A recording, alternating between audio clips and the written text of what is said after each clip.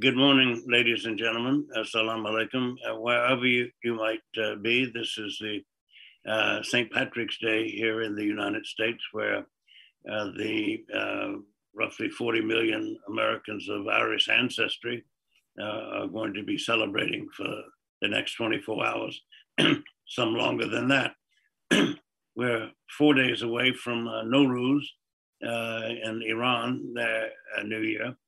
And we're just barely 2 weeks before Ramadan begins in Oman and throughout the Islamic world with its 200 billion adherents to the Islamic faith. My name is John Duke Anthony.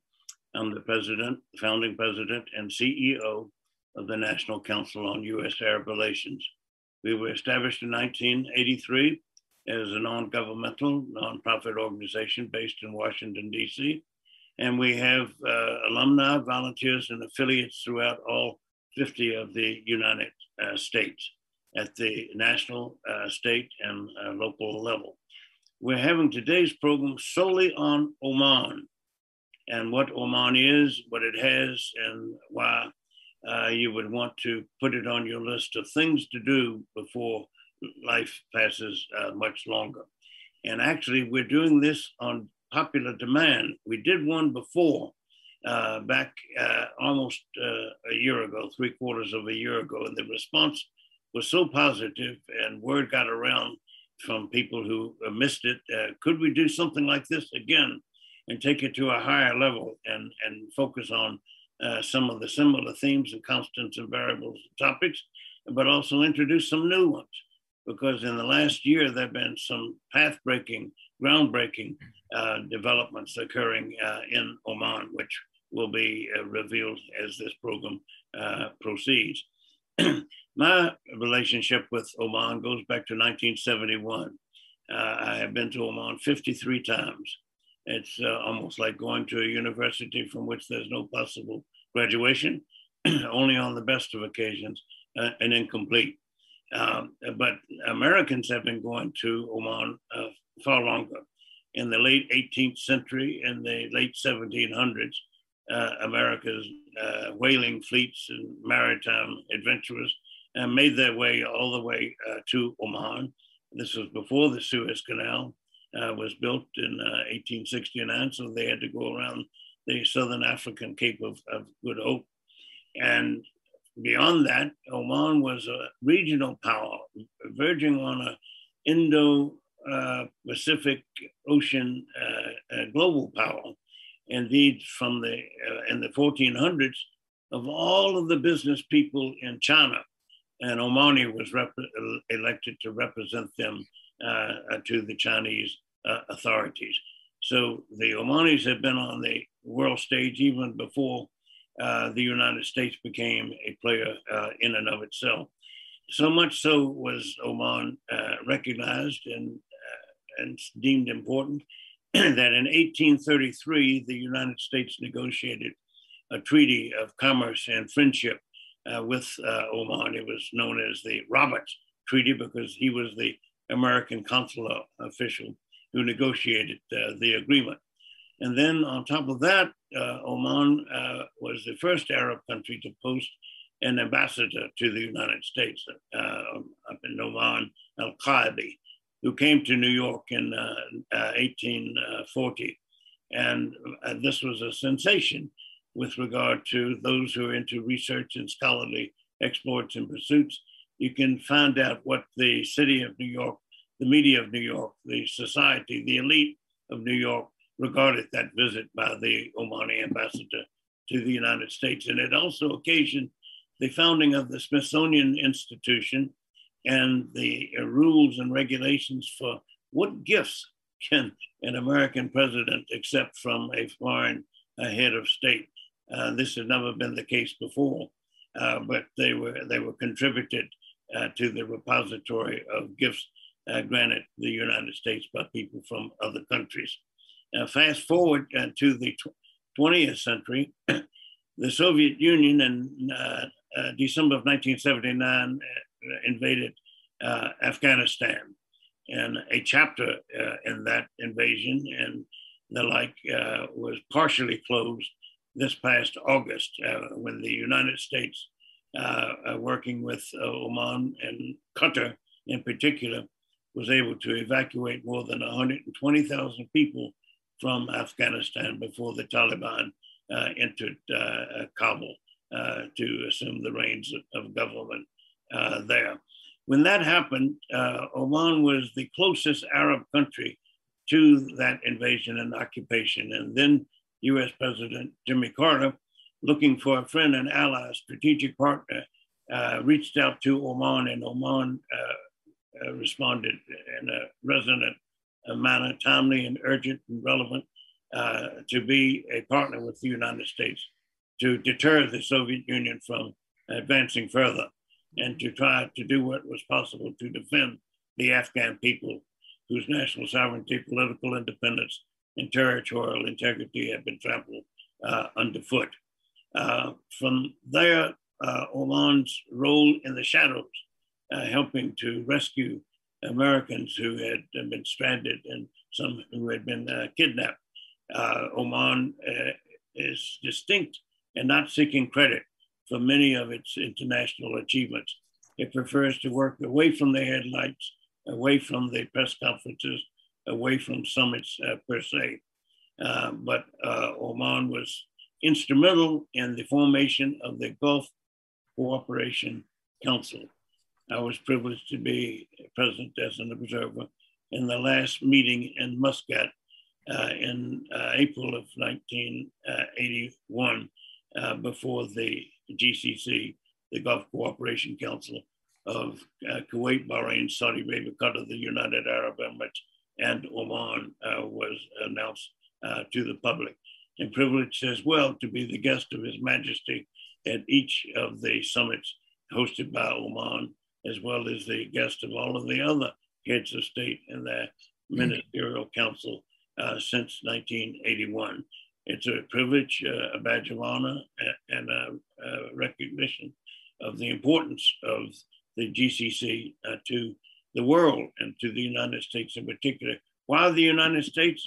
Because the United States is the dominant defensive power with defense cooperation agreements, not only with Oman dating from 1980 when the Soviets invaded Afghanistan, but straight through to the present.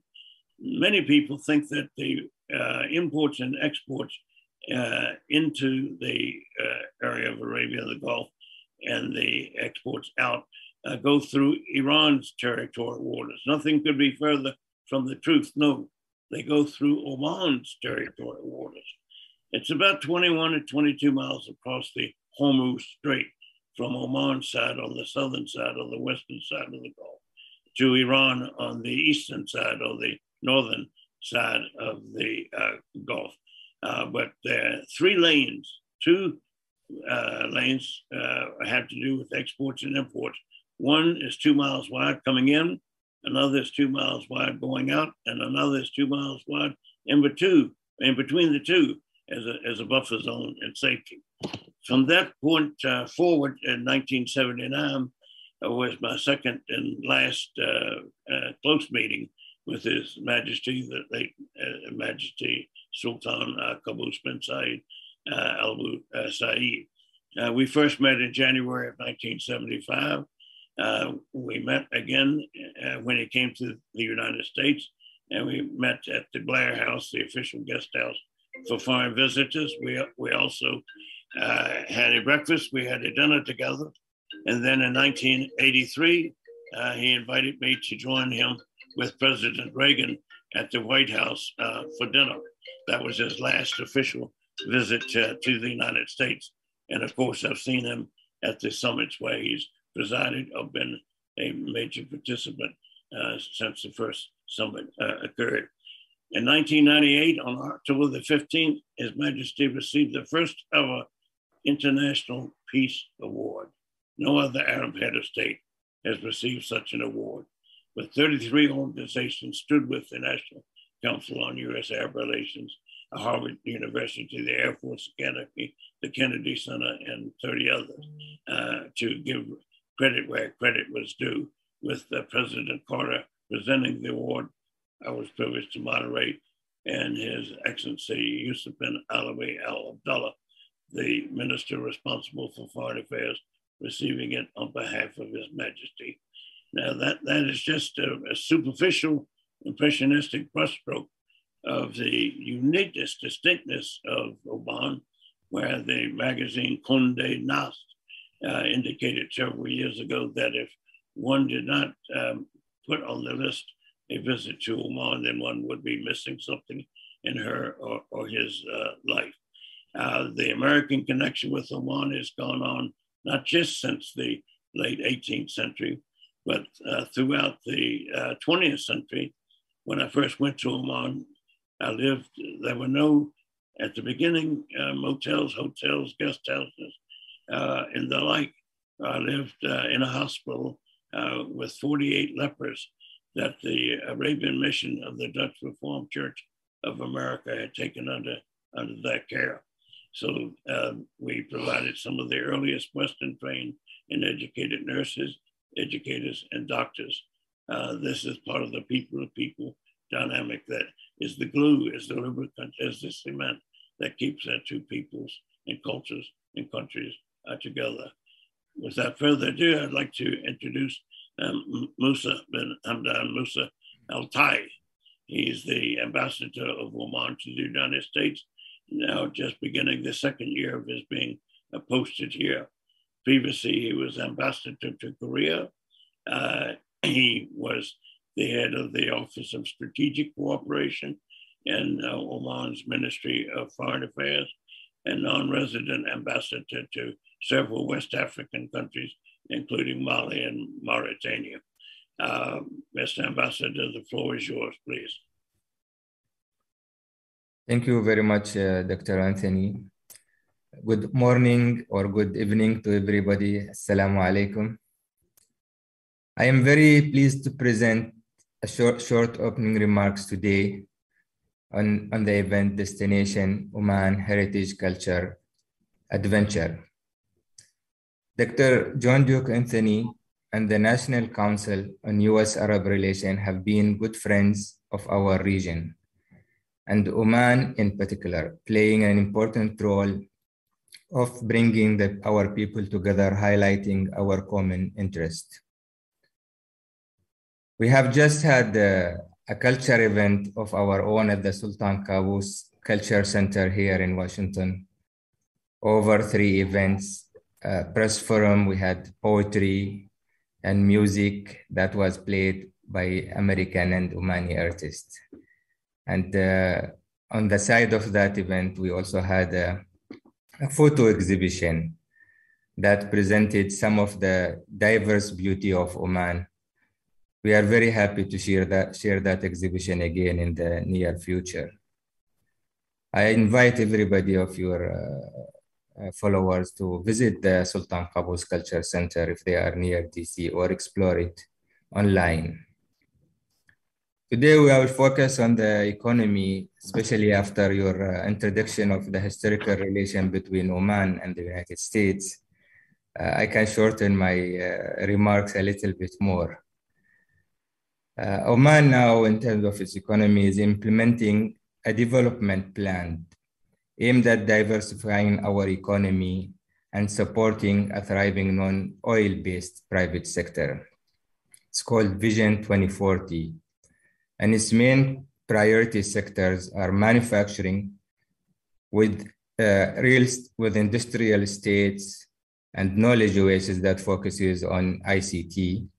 Logistics, as you mentioned, historically, our major seaports, new airports, and world-class,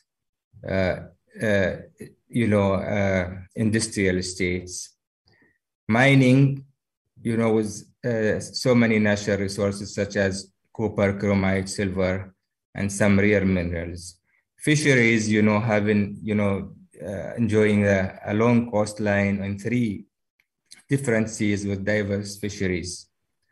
Renewable energy also, which is very, very important in our plan, as Oman has made significant investment and advancement towards addressing climate change. We have solar and wind power among these, And Oman is maybe one of very few countries, probably number 2 or 3, with a combination of both solar and wind energy. Tourism, the subject of today, Oman has wealth and diverse attractions with coastline, beaches, mountains, desert, wildlife, to name a few. In general, for the economy, we do enjoy a free trade agreement with the United States. The goal is to work together to increase trade and promote investment and business for Oman and the US. Oman is an excellent destination that offers a fantastic environment for business to prosper. It has all the ingredients to be a highly competitive destination for many leading businesses. I'll just highlight a few of our tourism attractions.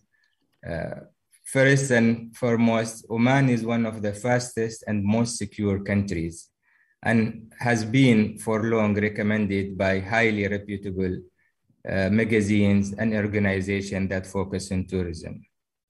It has attractions such as total of 5 UNESCO World Heritage Sites, some environmental, specialties, especially on the coastline, the green turtles that migrate to Omani beaches every year. Oman Air, our national flight, but other major airlines where it make it easy to visit Oman. Many hotels, resorts, camps, and retreats that suit every tourist. The diverse geography and varied climate conditions between south, such as Salalah, which is like very conveniently not warm or not hot in the summer, with the monsoon, seasonal monsoon that makes it green and very, very comfortable and very attracts so many tourists especially from the region in the summer. The mountains, which constitute large percentages of the environment in Oman, such as Jabal Shams and Jabal Akhdar. Jabal Shams is the highest peak in the Arab Peninsula. It's about 3,000 meters or 10,000 feet height. Many caves in Oman, varying in types and length and size and their geographic formation, and attract a large number of adventurers to Oman. Geological sites such as rock gardens, and other, that very, very much coming into place now for this. The desert is very popular in Oman.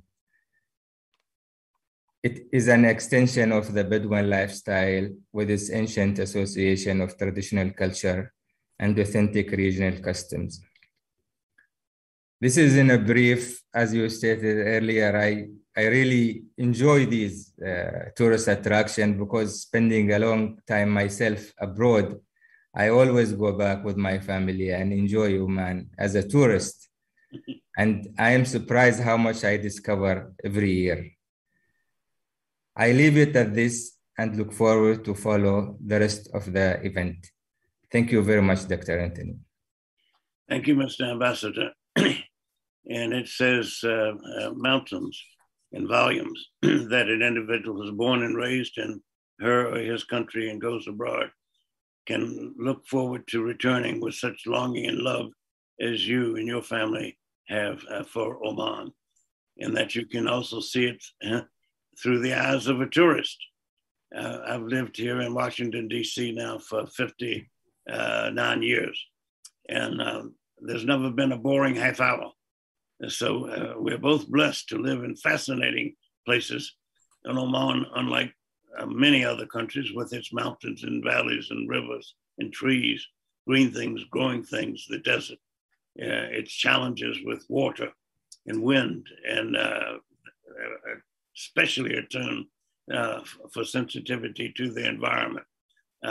We're both fortunate, Mr. Ambassador. We'll switch now to Professor Linda Funch.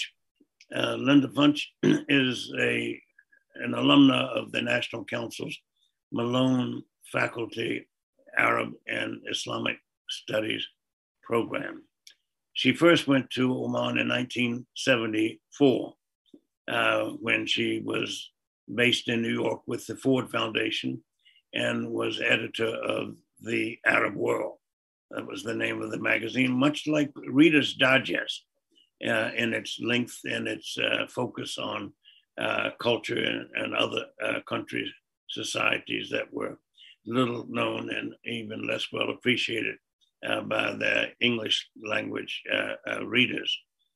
She obtained her master's in Near East Studies from New York University in New York, and also at the Center for Arab Studies abroad at the American University in Cairo.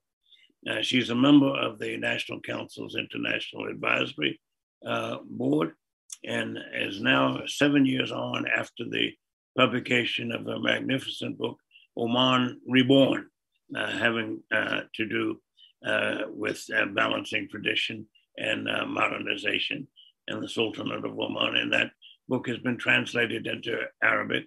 She's been much feted in Oman for a path-breaking book that has heavily emphasized the dynamic role, little appreciated, less well known, of women in the development, in the national development process of the Sultanate of Oman. Linda Punch. Thank you very much, Dr. John Duke Anthony, for your invitation to speak today and for your most generous introduction. I am deeply honored to share this platform with His Excellency Ambassador Moussa Hamdan Atai, and to have the opportunity to say a few words about a country that I have come to know well over the course of several decades. With the support of the National Council on U.S.-Arab Relations, I have been privileged to escort many delegations of U.S. military officers, educators, and laymen to Oman on cultural immersion study visits. It is my hope that my comments today, combined with the stunning visuals that will be presented by my good friend Badr al-Yazidi, would entice our viewers to experience for themselves the many wonders that await in Oman, the jewel of the Middle East. The Sultanate of Oman is a little known but vitally important country of the Arab Middle East. It is the oldest independent country in the region. In many ways, Oman stands out as a good news story of the Middle East, easily defying stereotypes and exciting visitors with its rich history, cultural authenticity, and modern amenities. The story of Oman is compelling. While it is located in Arabia, a landmass most popularly associated with deserts and nomadic lifestyles, Oman's long history is that of a seafaring power with a long tradition of globalization and interaction with a variety of cultures. For Omanis throughout the ages, the sea has truly been their window to the world. In antiquity, the Sultanate served as a vibrant international hub for trade, exporting large quantities of copper and frankincense all over the world. In the 19th century, the Omani Empire, with its headquarters in Zanzibar, had a formidable fleet of ships that plied the seas, trading with merchants from all corners of the world, both Eastern and Western hemispheres. The Omani Sultan at the time, Said bin Sultan, enjoyed the cooperation and respect of leaders from major powers, including the United States and England. To a considerable extent, Oman's history of maritime commerce and interaction with peoples from all corners of the world has shaped the worldview of its people, whose acceptance of others and hospitality towards strangers is legendary. Similarly, prolonged interaction with diverse cultures throughout the centuries has shaped Oman's unique assessment of its role in the world. Its foreign policy places a premium on peace, dialogue, and non-interference in the domestic affairs of other nations. Friend to all, enemy to none, Oman offers a compelling example of an independent, forward-looking nation whose modern foreign policy is a product of its history, its values, and a realistic appraisal of 21st century geopolitics. As Dr. Anthony has already stated, the Sultan's unbroken friendship with the United States, dating from the era of President George Washington, is unparalleled among its neighbors in the Middle East. In 1840, the first Arab ambassador arrived in the United States, Ahmed bin Nahman. He arrived in New York City amidst great fanfare and jubilation to celebrate the Treaty of Friendship. Before the turn of the 20th century, American missionaries established schools and health centers throughout Oman, serving the people of that country selflessly for decades, often under the most difficult conditions, well into the 1970s.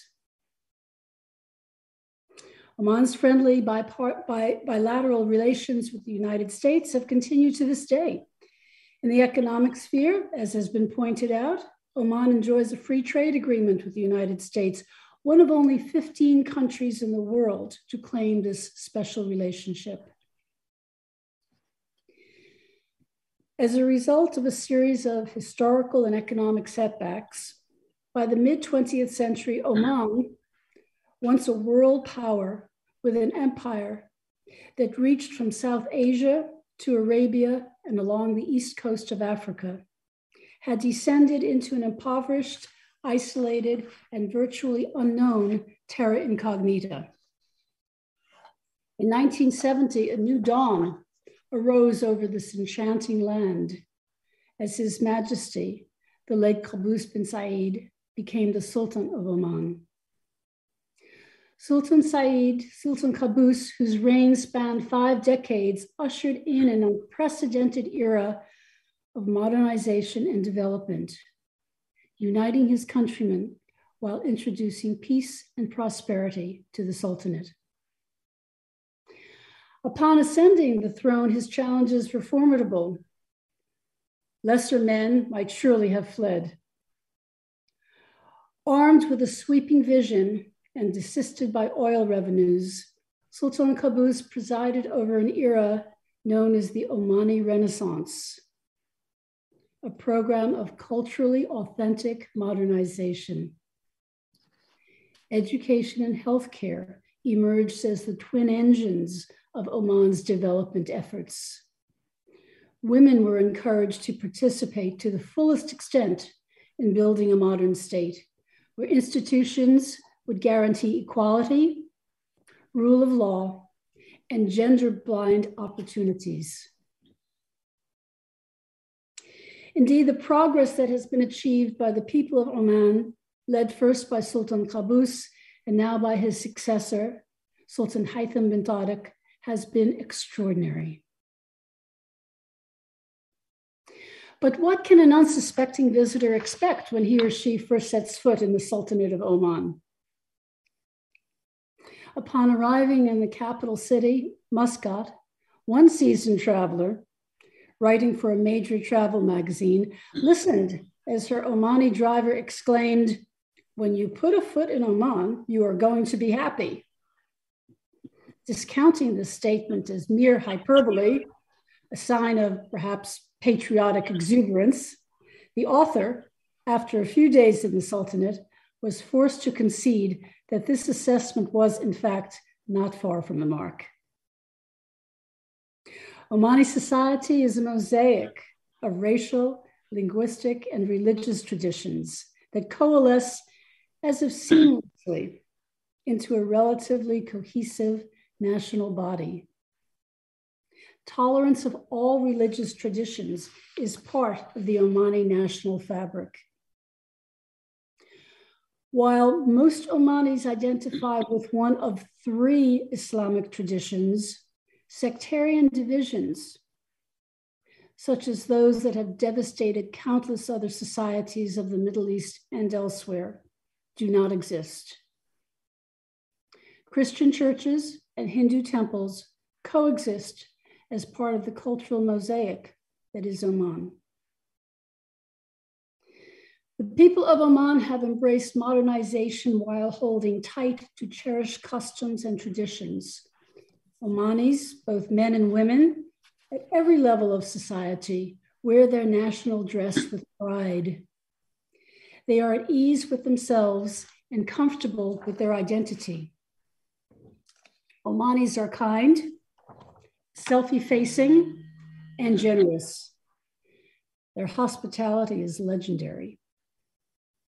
Given their history of cosmopolitanism, they are genuinely interested in learning about peoples and cultures from all corners of the world. They are polite and understated in a way that puts visitors immediately at ease. In my experience, a certain serenity pervades this special place.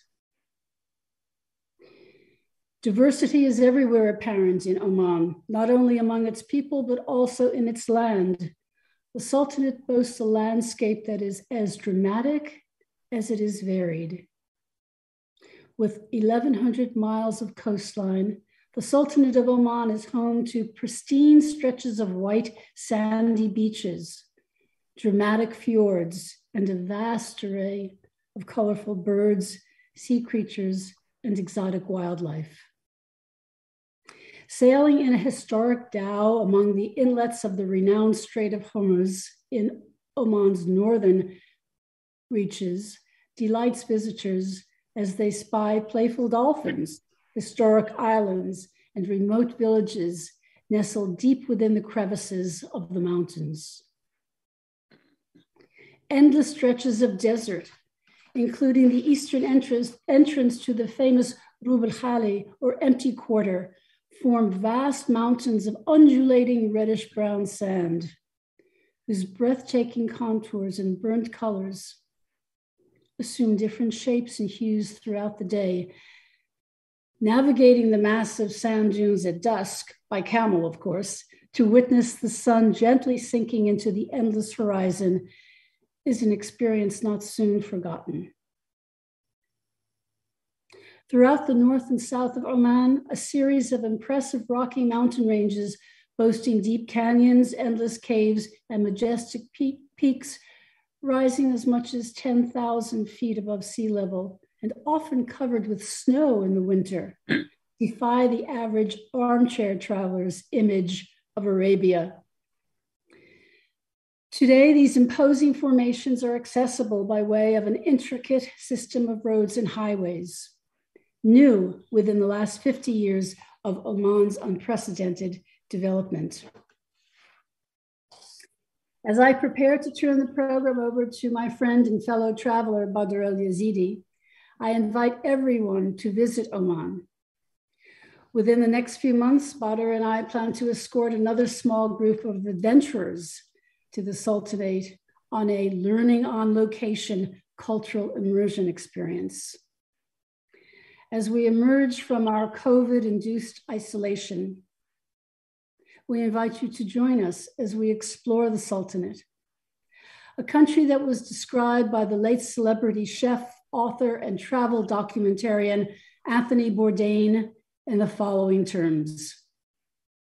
Oman, he said, defies expectations. According to the cruel logic of the world, it shouldn't exist, but it does. It's incredible. Thank you. Thank you, Ms. Linda, for that very eloquent introduction and overview of aspects of Oman's multifaceted dynamics that can only come from the head and the heart and from someone such as yourself who's visited the Sultanate more than 24 times. And yes, we're proud to have you as an alumna of programs to Oman and to serve as an escort for delegations that we have organized and recruited and administered regarding the Sultanate, and to see you do the same thing as other alumni of programs in Oman. So with that segue to Badr al-Yazidi. Badr al-Yazidi is the head of Panorama Tours, an award-winning institution for tourism in Oman. And mind you, that tourism in Oman is less than half a century old, less than 4 decades old. I remember speaking with the first minister of tourism, who was very reluctant and wondered what he'd done wrong to be assigned that particular responsibility. And when he was asked, well, what kind of tourism do you envision, Your Excellency? And he said, merciful tourism, please. By which he meant no rings in the nose and the earlobes, and no barefoots, and no strumming guitars roaming around the country. I remember being there when the first tourists came, and I believe the youngest one was about 85. These were women from Switzerland and Austria, and they were world travelers. They were safe, they were merciful there. But look what has happened since then. Anthony Bourdain's statement, what a ringing endorsement, an imprimatur of acceptance and recognition and praise and award and reward.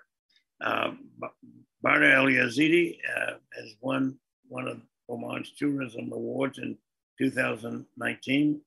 He's a member of the faculty at Sultan Qaboos University, which has an entire section devoted to developing and administering and organizing tourism to the Sultanate. And he is the National Council on U.S.-Arab Relations' first International Cultural Affairs Fellow. Join me, please, in welcoming Badr El-Yazidi. Well, thank you very much, Dr. Anthony, for the introduction. And thank you for the National Council for organizing this session about Oman today. And thanks to His Excellency, the Ambassador of Oman in Washington, to join us today. It was a little bit challenging, actually, to put those pictures together because of the diversity of the country, the number of the attractions. But I tried my best to simulate them with the visits of the National Council. So I got about like 70 slides, in which some of them are actually videos from various places in Oman and villages and towns as well. It's a large file, so sometimes it's my jammed back, and you will excuse me for seconds to go back and start it again if it jammed back. But just to save the time and cover them all, I will go through them as fast as I can, starting with the first slide here, which is a fact sheet about the Sultanate. So the Sultanate actually located in the southeastern of the Arabian Peninsula. So it's get the first sunlight in Arabia because it's the most eastern part of the Arabian world. And it's very low in terms of population. It's 4.5 million. They live in a huge land, which is 3,900 kilometers square. That's almost the size of Italy or Great Britain. The main revenue of the country is, of course, oil and gas, along with manufacturing, logistics, mining, tourism, which is promising now, and fisheries, the Omani flag, and the national emblem, which is the two cross swords, and the silver dagger that's worn by the gentlemen in official occasions. So most of those slides that we are going to see, they would be from various towns, started with Muscat, which is the capital province of Oman, and Salalah in the south, which is the second town, and it's the capital of the southern province of Dhofar. Nizwa, which is the ancient capital of Oman. Sur, the maritime town of Oman, and Masandam in the top at the Strait of Hormuz, and the Empty Quarter, which is the largest continuous sea sand in the world. So starting with Muscat, province, which is the capital province. It contains 6 towns and it's spread for about 100 kilometers either side. From the picture, you could view the town and the regulation of the Muscat municipality to preserve the town into what you are looking at. So limits for heights, and there is regulations for colors, regulations for designs, as well as the construction in Muscat is actually fill the wadis and the canyons with wherever the mountains allowed as you are toward this area, which is close from the old town of Muscat, so limited spaces because the mountains get closer from the sea. But toward the airport, you get more spaces as the mountains goes a little bit away from the ocean. The picture in here is for the old town of Muscat. So the palace is the building, or the official palace is the building with the blue and golden columns. And the flag is flying, means the Sultan is actually in the province of Muscat. If he would be traveling out of Muscat province, the flag will be down. Behind the palace, it's actually protected water, and that is the famous port of Muscat, which is fully fortified, as you see, with the fortification, these fortification being rebuilt in the early 1500s by the Portuguese when they have captured Muscat. The fort to the left is Al Mirani, which is still used by the royal guards. So the royal guards who are actually doing all their work in the palace, they are actually living on that fort. Below it, it's an old building with flags on them, so they are official buildings. But those buildings are dated back for more than 150 years, but they're still renovated and used as an offices for the government, for the royal court and the royal affairs. Yeah, here's another view of the palace from the back.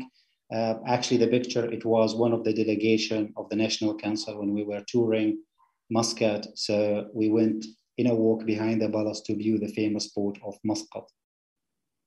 During the visits in Muscat for the National Council, they meet with the government officials. So the picture is after a meeting with His Excellency Abdulaziz Al-Rawas, the private advisor for the Sultan for Cultural Affairs. Matrah is the sister town of Muscat, and probably just like 1 decade ago, this port was like the biggest port in the country, not anymore. There is 3 more built, and these ports have been converted totally into a cruise terminal. So the picture had been snapped from the fort of Matrah, which is also rebuilt by the Portuguese when they have captured Muscat after they attacked the coast of Oman in 1507.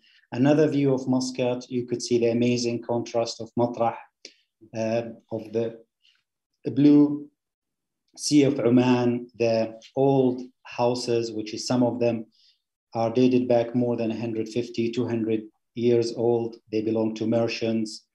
Some are new, but also the fortification from the 1600, the fort of Matrah just to the left of the picture, and that's where I snapped the previous picture from. Matrah is also famous with its souk, which is one of the oldest souks in Arabia, which is famous for selling frankincense, silver jewels, clothing, spices, and za'faran. But what is really amazing me in Matrah is that mix of architect between the Arab architect and all the influence we would get from India and from Africa. So if you look into the lower right corner of the slide, there is a minaret over there that it looks for me more Indian, and just to the left of it there is another minaret, a mosque minaret, which is more Arab, and everything it seems going really well in a nice harmony with that watchtower from the 1600 on the back. Here is more image of Matrah that it's probably describe what I'm talking about, of that mix of architect. So those houses, which is called the verandas, actually they were merchant houses. So the families would be living on the 2nd floor, and the 1st floor would be used as a stores for the goods. And everything seems really goes nice together in nice harmony, including the volcanic mountains on the back and the fortification from the 1600s. One of the main landmarks of Muscat is the Sultan Qaboos Grand Mosque. Is a building that's built to live for centuries, actually, because literally they have used the best materials they ever could get in this planet Earth. So the sandstone, which is cover the walls from outside, is from Rajasthan, India, marble from Italy, and they built a full factory in Iran to build to make the carpet of the mosque, and more than 600 persons have worked for 6 months to sew it together as one piece.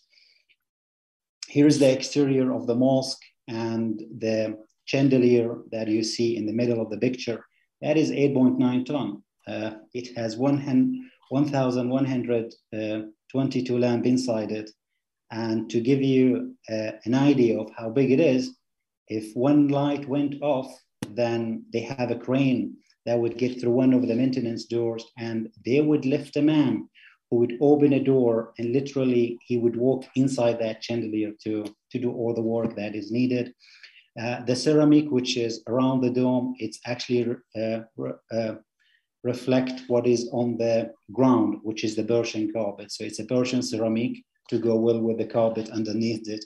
But all the woodwork, which is around the minaret, that is a decorated wood, which is represent the Omani style in doing or building the ceiling of the castles and the forts that they built on the 16th, 17th, and even in the 1800s.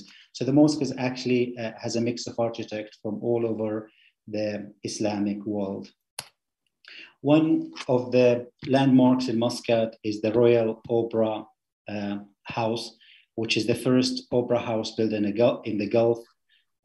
It's a stunning building. It could fit like 1,100 person for the performances. And to give you an idea of how unique this building is, the 40-ton stand can move backward and forward with a push of a button. So if they want it to be an opera and orchestra, they just push a button, and that stand would move backward and forward. And if it's moved backward, more seats would rise up from the ground, and they could also level the height of the theater to have the best quality of sound. The main way to travel within the country, not just only in Muscat and the main towns, is actually by roads. It does make sense because we have low population spread over a huge land. We still have 3 international airports in Salalah, Duqm, Muscat, as well as domestic airports in Sohar and in Masandam, but very much traveling by car, it's the way to travel. But also it's very interesting because it's take you through the different terrains in Oman. So my next slides, it would be for various driving around the country, because that obviously what most of the travelers, when they travel in Oman, they would see. So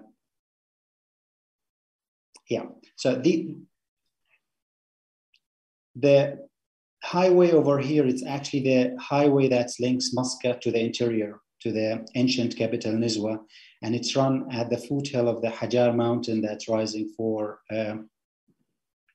about 2,000 meters, and the highest peak is 3,000 meters. So we have an excellent road network everywhere you go around the country, not just in the capital of Muscat. Another amazing coastal highway, which is linking Muscat to Sur, and this coastal road, it actually goes over some of the stunning wadis that's been visited by Marco Polo and Ibn Battuta. And in the next slides, we are going to see some of those wadis or valleys. One of the most beautiful scenic roads that I like, honestly, is the one west of the Dhofar range of mountain, because of the topography of those mountains, as well as because of the greenery on that area. In here, it shows another road that goes up to Jabal Akhdar, so from 400 meters into 2,000 meters. It's give you an idea of how much really money the government is spending in this excellent network. It looks dry, but if it would rain, you would have flash floods that flow down to the desert. So they have to really spend a huge amount of money in building these excellent networks, enforcing it with the cement, as well as to rise it above those wadis or floods. So excellent road network wherever you go around the country. This one, it goes through one of the wadis in the Hajar mountain, but the very interesting thing on this picture actually, it's the 1.5 kilometer height of this mountain, which is sediments from the bottom of the wadi all the way to the top of the mountains. So that's a million of years record of the geological history of the earth. The Hajar Mountains in Oman are considered as one of the world's most beautiful geological museums. A person could spend the rest of his life traveling around the earth to see all those geological features, while in Oman you could see them in one place in the Hajar Mountains. In addition that those rocks in Oman are exposed, they don't have any green cover on them. While close from 80% from the country is actually covered with sand, so driving in sand trucks when you are visiting the Sharqiya sands or the empty quarter is a must. An amazing graded roads, whether in the Hajar Mountain in the north or the Dhofar Range south. The vertical cliffs on those mountains here are actually the last home for the endangered Arabian leopard. We still have more than 200 animals are living on those mountains over here. Nizwa, it's the ancient capital before Muscat. The picture actually for the old center of Nizwa. So the circular tower is the fort of Nizwa, which is built at the late of the 1600. Behind it will be the castle. The Grand Mosque in Nizwa, which is not anymore because they built a mosque bigger than this one, just somewhere outside from the center of Nizwa. And then you have the city wall, which is actually connecting the souk, some of the housing area, and it's linked with the fort from the backside. Behind these buildings is actually an oasis of Nizwa, which is palm dates from the back of the mount of the fort all the way to the foothill of the volcanic rocks that you see in the picture.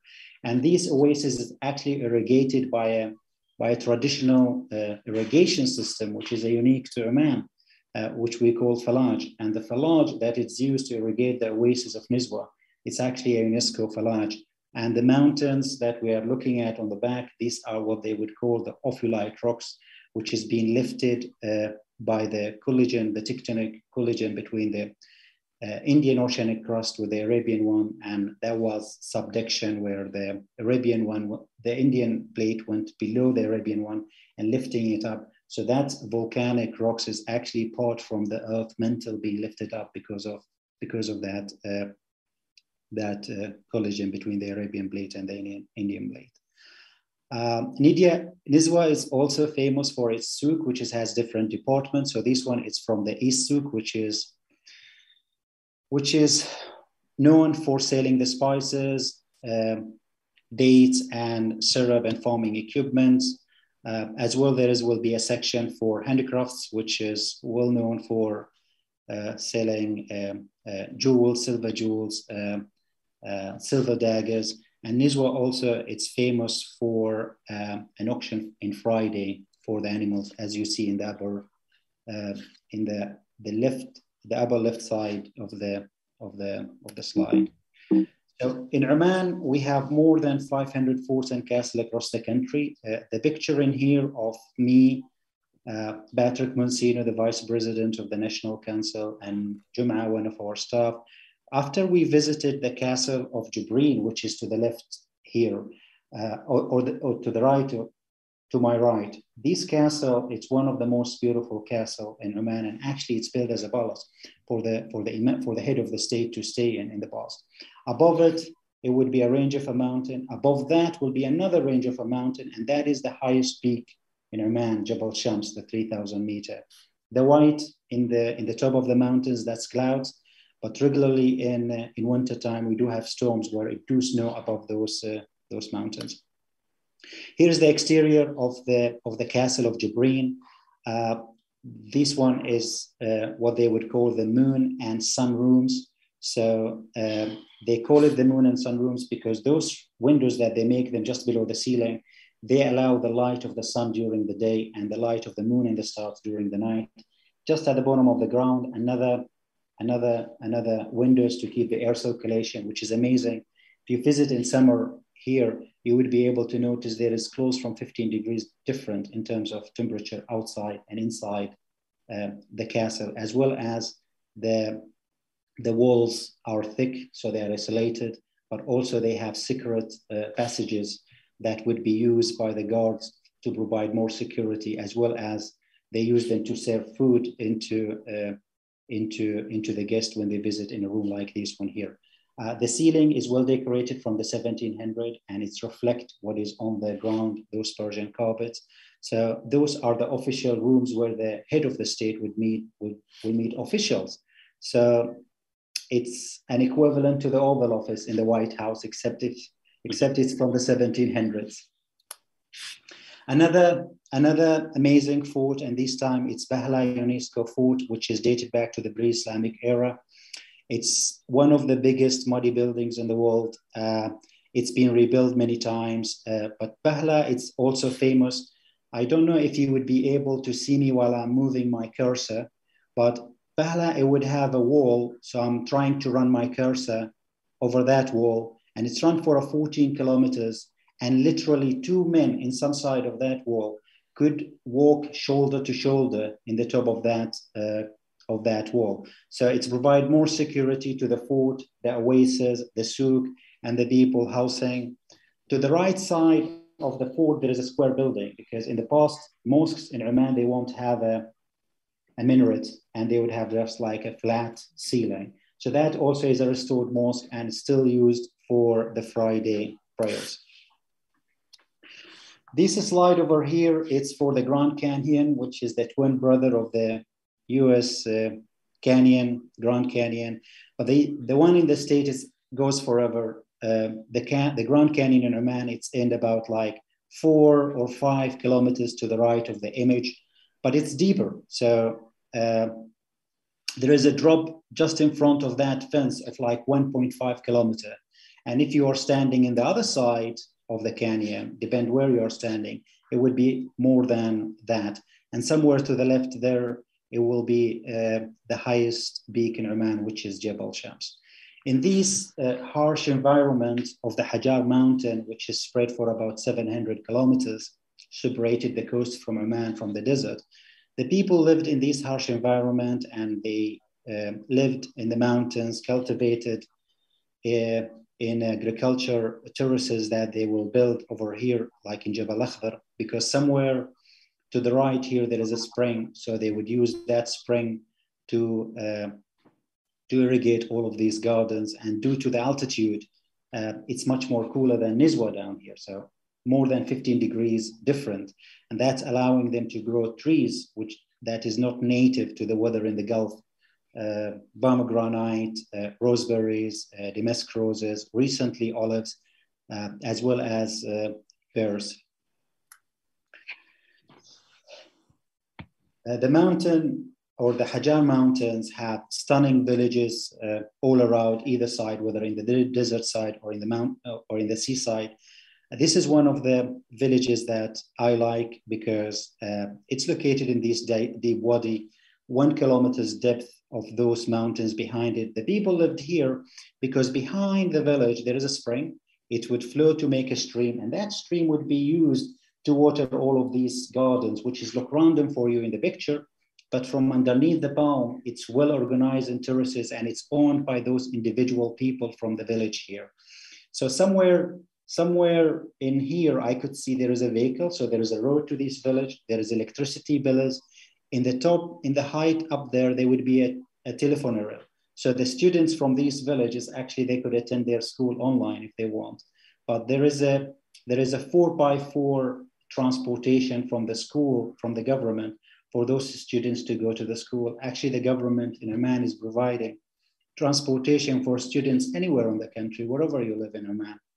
And therefore, there is no ability for students to do not go into school. So literally, the number of kids they don't go to school in Oman is zero. Here is another village that,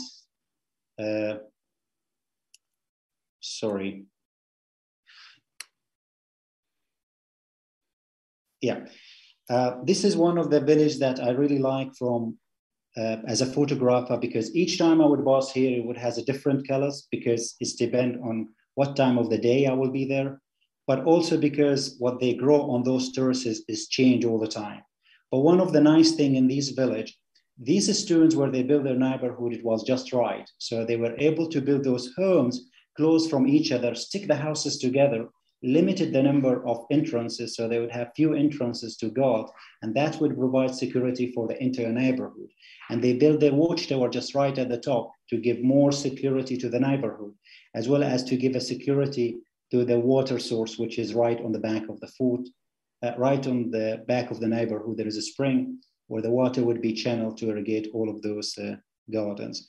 So the Hajar Mountains also would have wadis, which is valleys. These wadis are rich ecological systems. They would have pools of crystal water, as you see on the picture over here. This water would be channeled into the fallages again, and it would be used, as you see on the picture in here, to irrigate the palm dates and the mango gardens, as well as the bananas and the guavas and all the other trees that they would grow on the shade of those palm dates. But what would happen in areas where there isn't any water on the surface, like a spring or a water stream?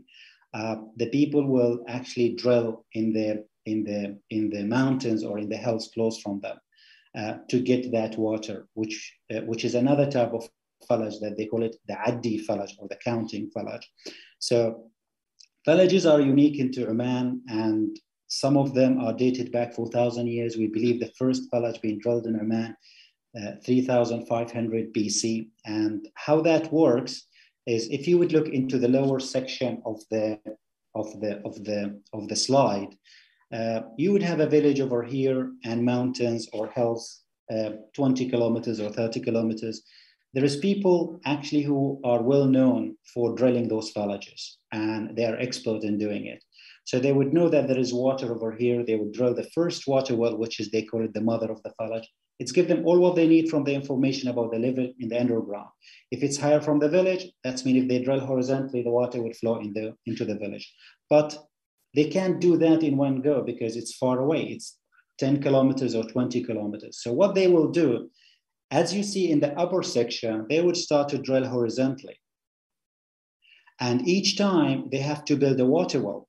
So these water wells will help them to clear all the stuff. It would help them to breathe. It would help them in the future to maintain the fallaj. But they have to be very careful, because this slope, it has to be a gentle slope, and the water should flow gradually to the village, so it won't weather the system on the future.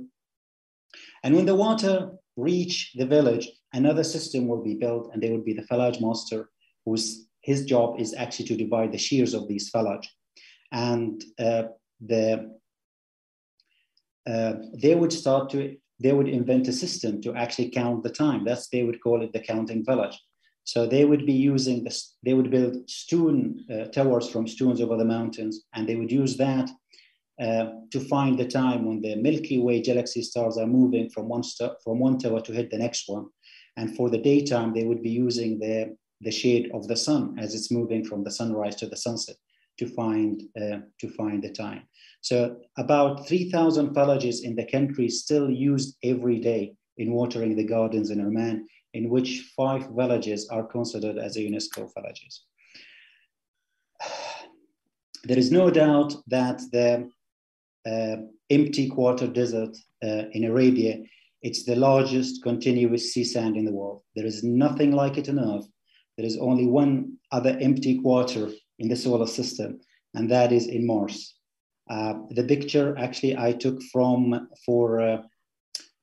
we were traveling on the desert of Dhofar, where the highest sandy dunes of the empty quarters are.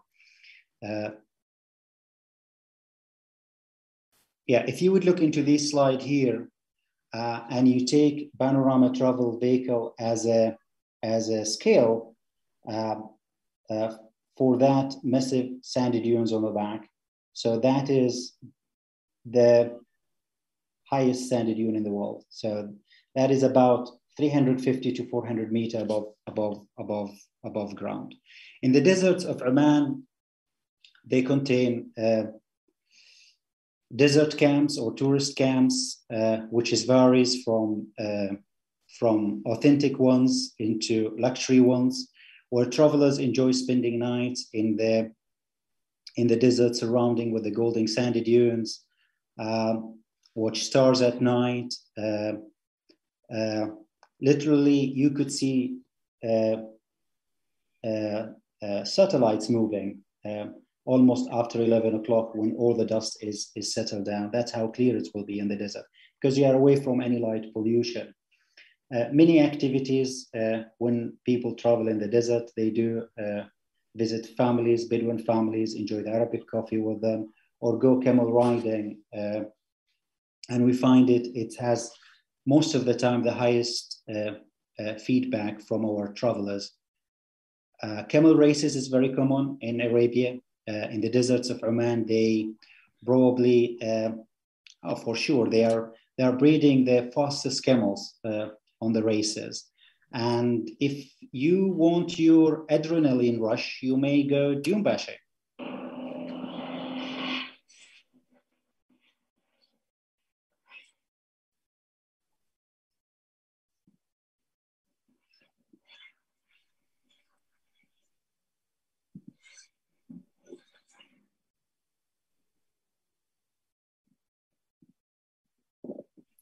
So that sandy dune was about 150 meters. It's very safe and really enjoyable when you do it with the experts. Musandam in the north of the country, it's another different environment of Oman. I believe the picture, I took it for Dr. Anthony during the delegation in 2016, we were visiting Musandam.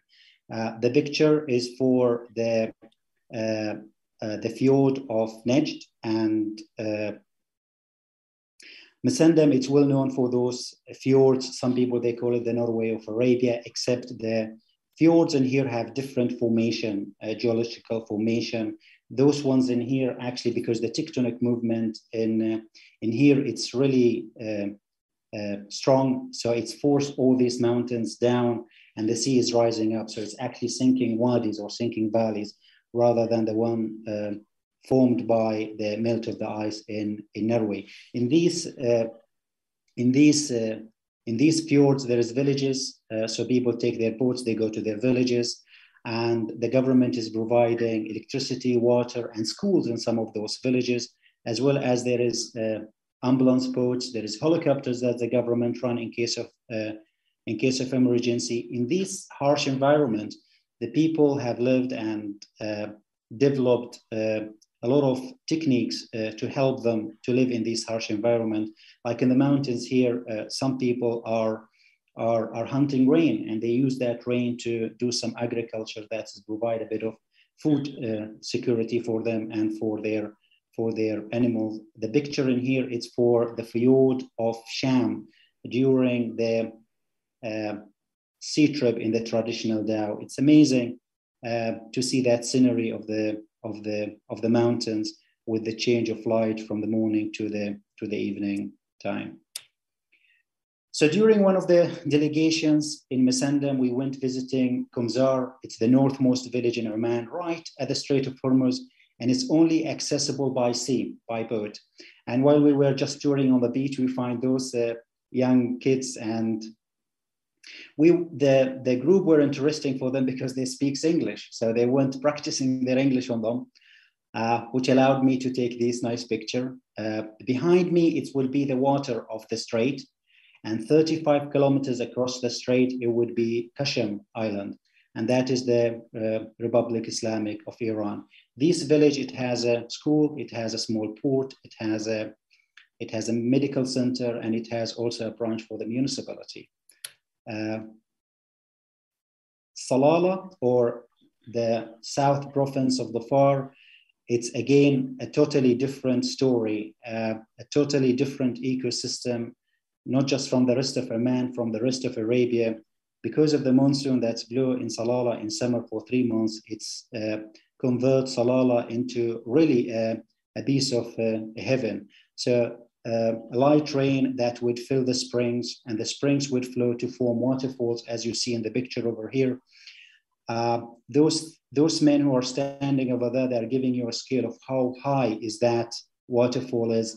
And actually, I snapped this picture last year when I went down to Salalah to climb down. If you look to my cursor, we were climbing down the waterfall, rock climbing from up there all the way down.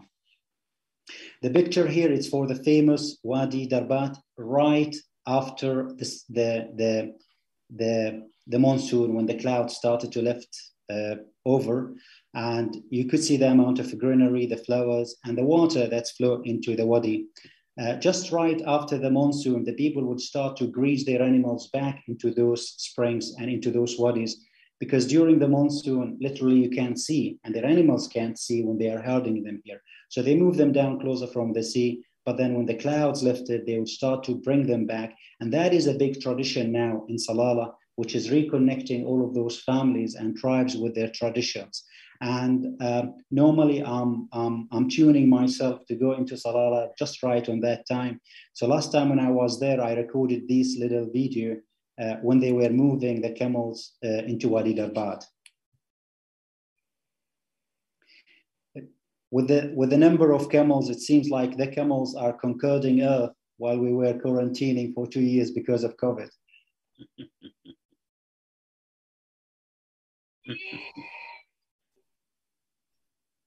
And that sound wasn't Tarazan, that was a baby camel lost his mother because of the number of camels, and eventually all those babies, they would find their camels their mothers at the end.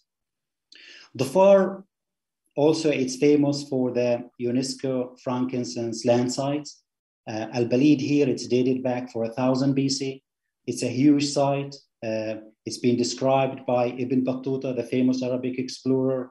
The picture actually for the big mosque, which has got 144 columns, but the town was so huge. It was so huge because the frankincense that they used to trade with was very valuable. Actually, the Nabatis who built Madain Saleh in Saudi, and they built the Petra in Jordan, one of the things that's drive that wealth to them, it was the frankincense that's come to them from here. And that was actually one of the things that helped the Omanis to have an early contact with the ancient civilization, the pharaohs, Mesopotamia, the Indus Valley, and as far as to China. So the next slides will be about hotels in Oman. The picture, we have world-class hotels all over the country, whether in the mountains or in the beaches, whether in Musandam, Salalah, and even in Muscat. The picture is for the Crown Plaza Salalah, which mainly we use for the delegation of the National Council when we travel down to Salalah. It's located in an amazing beach, which has been elected by Condé Nast Travel Magazine recently as one of the most beautiful beaches in the world. Those coconuts over here actually are native to Salalah. They grow 2 types of coconuts because Salalah has a totally different weather compared with the rest of the Gulf because of the monsoon. Anantara, another 5-star property that is located at the cliff of 2,000 meters above the sea level, and actually it's overlooking a canyon, a main canyon in Jabal Akhdar, and it's overlooking the terraces, the ancient terraces that we saw in the earlier slides. Al Bustan Palace Hotel, the Ritz-Carlton, which is the leading hotel in Oman, located just in Al Bustan, nearby from Muscat, in Al Bustan village, and it has 1 kilometer private beach. Sur, it's the maritime town of Oman. This fortification actually to protect the port of Sur. The lighthouse is to direct the ships into the port, into the lagoon, which is used as a port. In Sur, they still build boats like the one you see in the picture. And actually one of the owners of the Dow's yard in Sur is building the largest dhow ever. And he is looking forward to get his project registered in Guinness. Almost like 50% done of that boat. This one, it's the last biggest dhow built in Sur, and now it's preserved in the museum of the dhows in Sur, the Maritime Museum.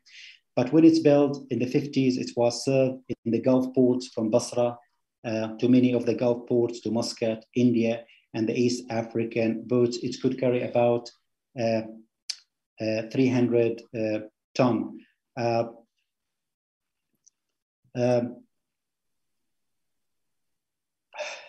So my next slide, it will be for some of the amazing trips that the people from Oman did in the past and even just recently, to show you that communication with all those nations. The paint in here, it's for an African American artist for the arrival of the Omani merchant in China in the 8th century.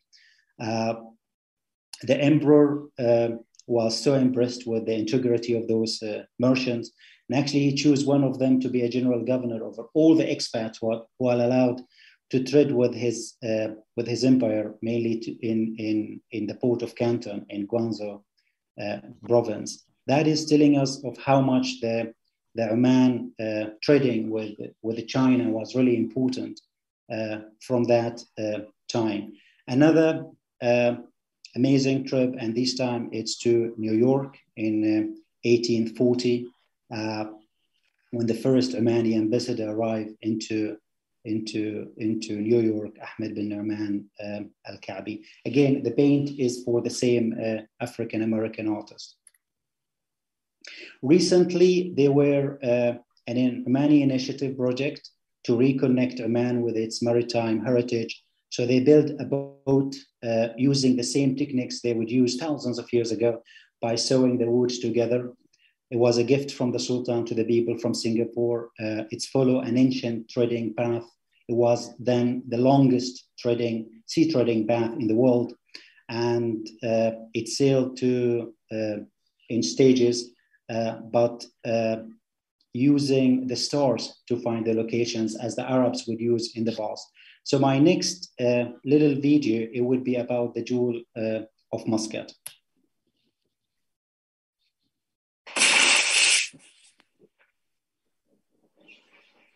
In the Java Sea, south of Singapore, divers made an incredible discovery. A shipwreck laden with treasure. 60,000 pieces of porcelain, silver, and gold. The treasure was around 1,200 years old. It turned out to be Chinese. But the origin of the ship remained a mystery. Then, divers found a clue, evidence that the wreck's hull timbers were not nailed together, but sewn.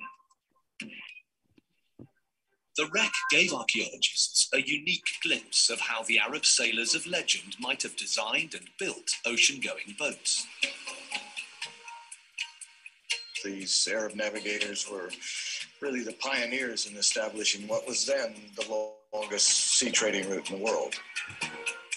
The wreck gave birth to a bold plan to reconstruct the boat using original methods and materials, then to follow the ancient trade routes 5,500 kilometers across the Indian Ocean to Singapore.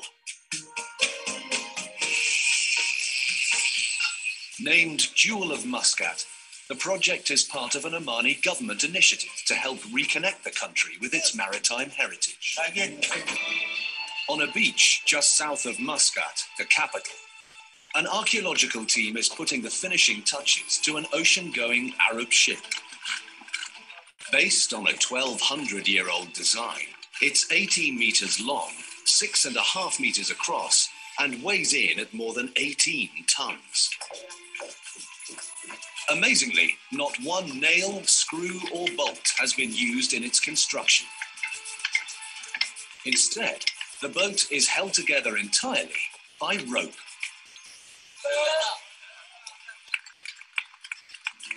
The ship is a gift from the Sultan to the people of Singapore.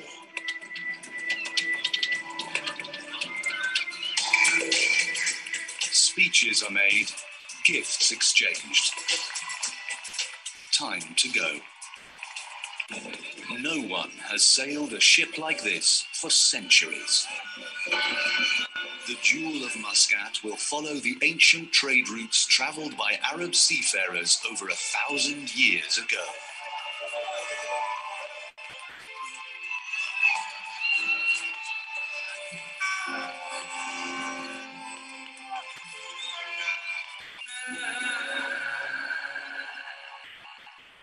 For thousands of years, sailors looked to the stars for directions.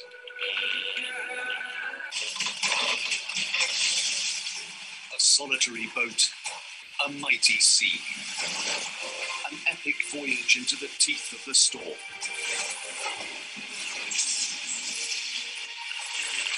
The Jewel of Muscat is recreating a 1,200-year-old crossing. Its journey, a recipe for adventure.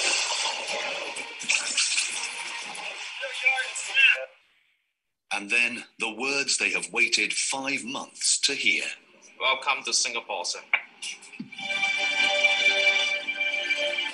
She's to become the centerpiece of a permanent exhibition on Arab seafaring in Singapore.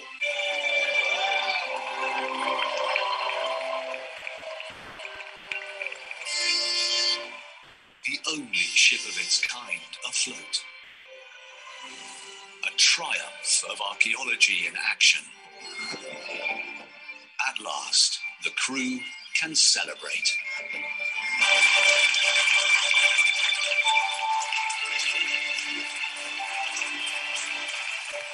The President of Singapore accepts the Sultan's gift. So, trips from the beginning of time to everywhere that they could get into with their boats.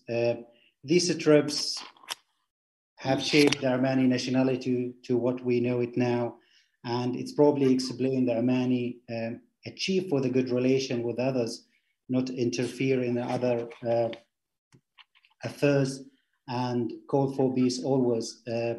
In these principles have been inherited by Sultan Qaboos, the late Sultan Qaboos, for 50 years during his rule, and enhanced them as pillars for the Oman foreign policy. In the picture, it's His Excellency Yusuf bin Alawi, the previous minister responsible of foreign affairs, is receiving the International Peace Award from President Carter in behalf of Sultan Qaboos. And to the right lower side of the picture is Dr. John Duke, Anthony, next to President Carter during the ceremony. Also in 2020, the Indian government presented Gandhi Peace Prize for the late Sultan Qaboos, recognizing 50 years of his remarkable work in maintaining the international security and in the international peace. These principles would continue from the first speech, His Majesty Sultan Haytham bin Tariq, after he sworn as Sultan of Oman in 10th of January 2020, he confirmed that Oman would continue following the same path. Our friends, the Americans, also they were great travelers too. Actually, they made the most incredible journey throughout the human history of exploration to put a person in the moon. In the next two slides, I tried to simulate or compare some of the alien world nature that you would see when you're traveling to Oman with the similar natures from the moon and from Mars. So here is a comparison between a short or a screenshot that I took from Google Earth for the highest sandy dunes on the Earth compared with the picture released by NASA for the empty quarter in Mars, and looks really identical. Those pictures are not in the moon, they weren't in Mars, but they were in the far deserts just a few years ago when the European Space Agency were doing a simulation for the life in Mars.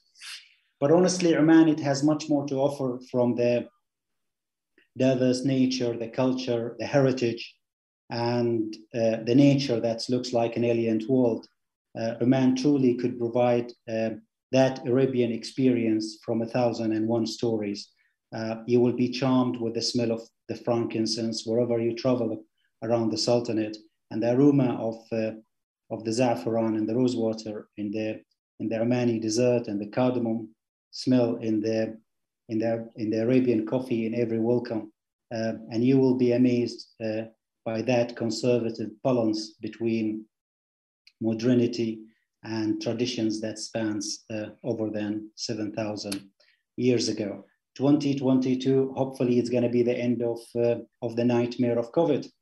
We are almost seeing the end of the tunnel of this nightmare. So hopefully soon we will be all able to travel back again and explore our lovely planet Earth. I hope this virtual tour would put Oman at the top of your list of exploration. If you would need any more information, you might visit our website, panorama.travel, or follow our social media accounts. I hope this was informative and enjoyable. Thank you very much for joining us today, and I'm happy to answer any of your questions. Thank you. Thank you, Saeed Badr. That was marvelous.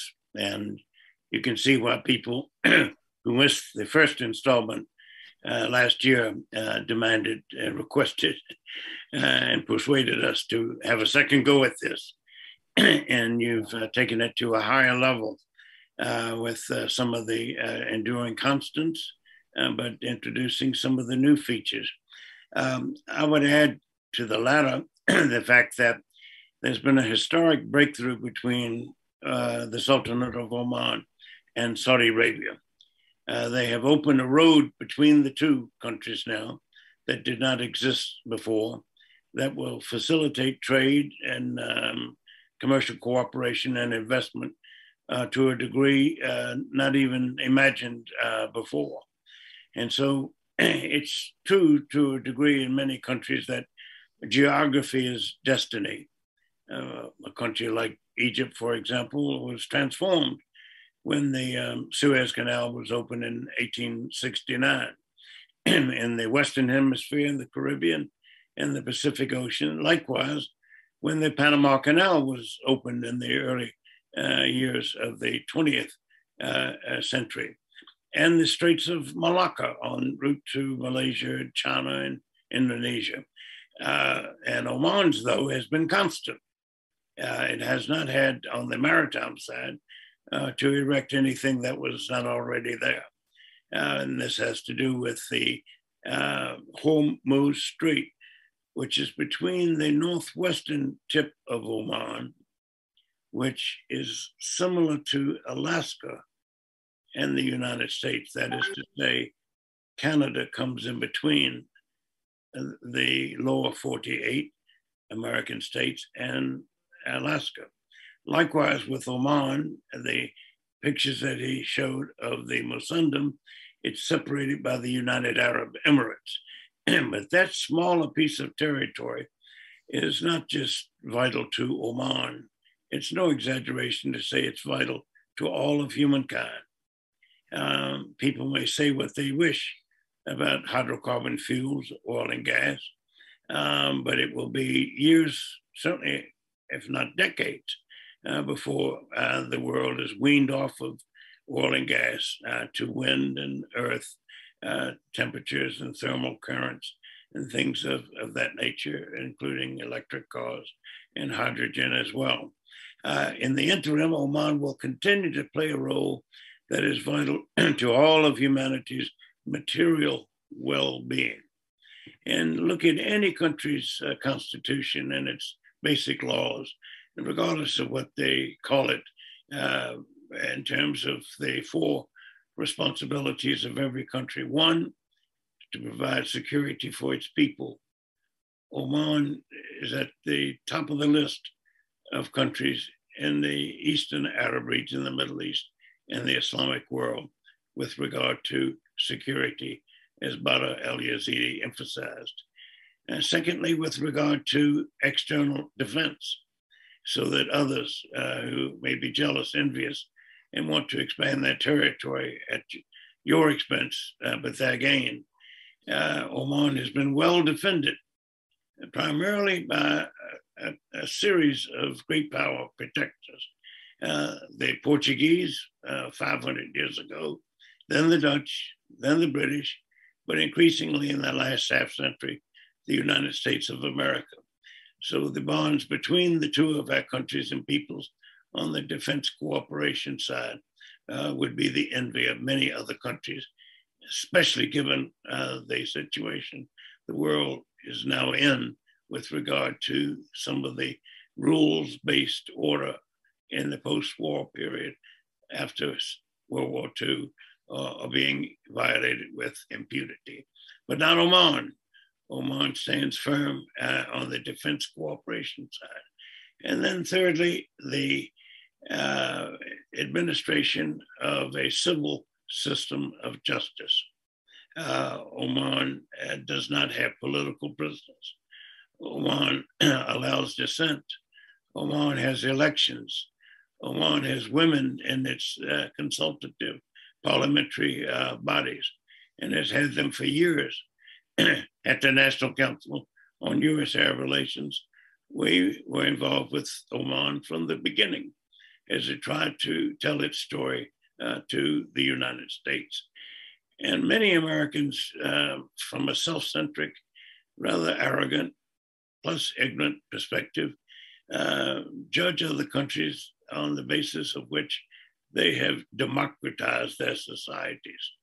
But this is a word, a noun, that is overly associated with the United States of America, whose policies towards the Arab region, the Middle East, and the Islamic world are hardly bereft of blemish, free from flaw or devoid of defect. But with Oman, one has a showcase of how a relationship between two like-minded people whose needs are aligned, whose concerns are aligned, whose interests are aligned, whose goals are aligned, have matched up for now more than half of a century. And that fourth aspect in every country's founding structure, governmental laws and social political dynamics, has to do with protecting and ideally advancing the material well-being of human beings. We're talking about schools, we're talking about water, talking about electricity, talking about sewage, we're talking about clean air. Oman has been at the forefront regionally and also globally as a pioneer, using what it has to make progress on all four of these fronts: security, stability, justice, and material well-being. All four of these things are related together. And when you have them, you have peace. And when you have peace, you have prospects for prosperity. This is Oman, ladies and gentlemen. I invite you to visit it soon. Inshallah, 2 weeks from now will be my 54th visit to the Sultanate.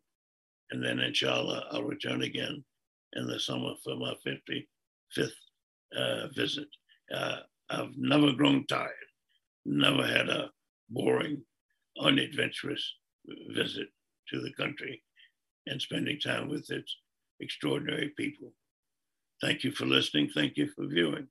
And we look forward to our next webinar, where we seek to pursue a mission, which is one word, namely education. Thank you.